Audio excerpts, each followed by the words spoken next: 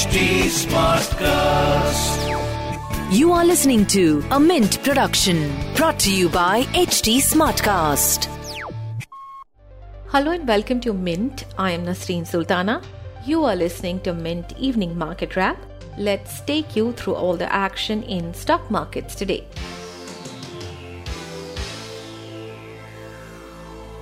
Markets gained for the second consecutive session on Tuesday amid low volumes and supported by positive global cues. The BSE Sensex ended at 57,897, gaining 477 points or 0.8%. The Nifty closed at 17,233, gaining 147 points or 0.9%. Among sectors, consumer durables, capital goods, auto and IT gained the most. Asian Paints, Sun Pharma, M&M, Ultratech Cement and Titan were top gainers in the Sensex. There were only two stocks in the Sensex that ended in red today. Those were Power Grid and IndusInd Bank. With just few days left for the year to end, markets regulator SEBI on Tuesday cleared rules for IPO which will address gaps such as those involving price bands, anchor investor lock-in period and the quantum of holding a majority shareholder can offload on listing day. The board has rectified norms aimed at addressing price volatility the stock sees either on the day of listing or when anchor investors exit their holdings.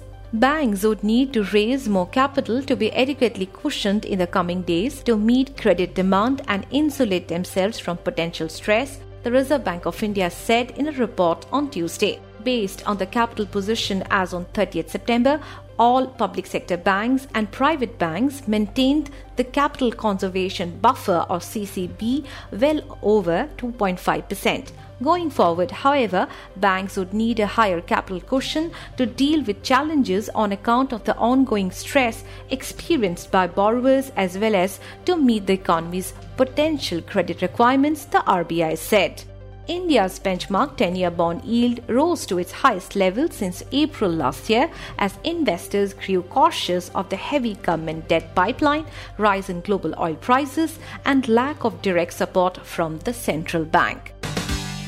Moving on to global markets, shares in Asia Pacific rose on Tuesday after the S&P 500 notched yet another record high on Wall Street overnight. Japan's Nikkei led gains among the region's major markets as it gained 1.4%. Mainland Chinese stocks closed higher as the Shanghai Composite gained 0.4%.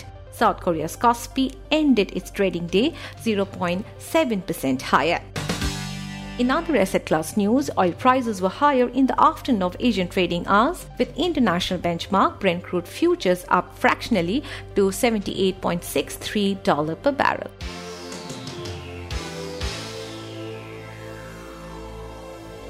That's all for now. I'll be back with market updates tomorrow. Thanks for tuning in. This was a Mint production brought to you by HT Smartcast. HT Smartcast.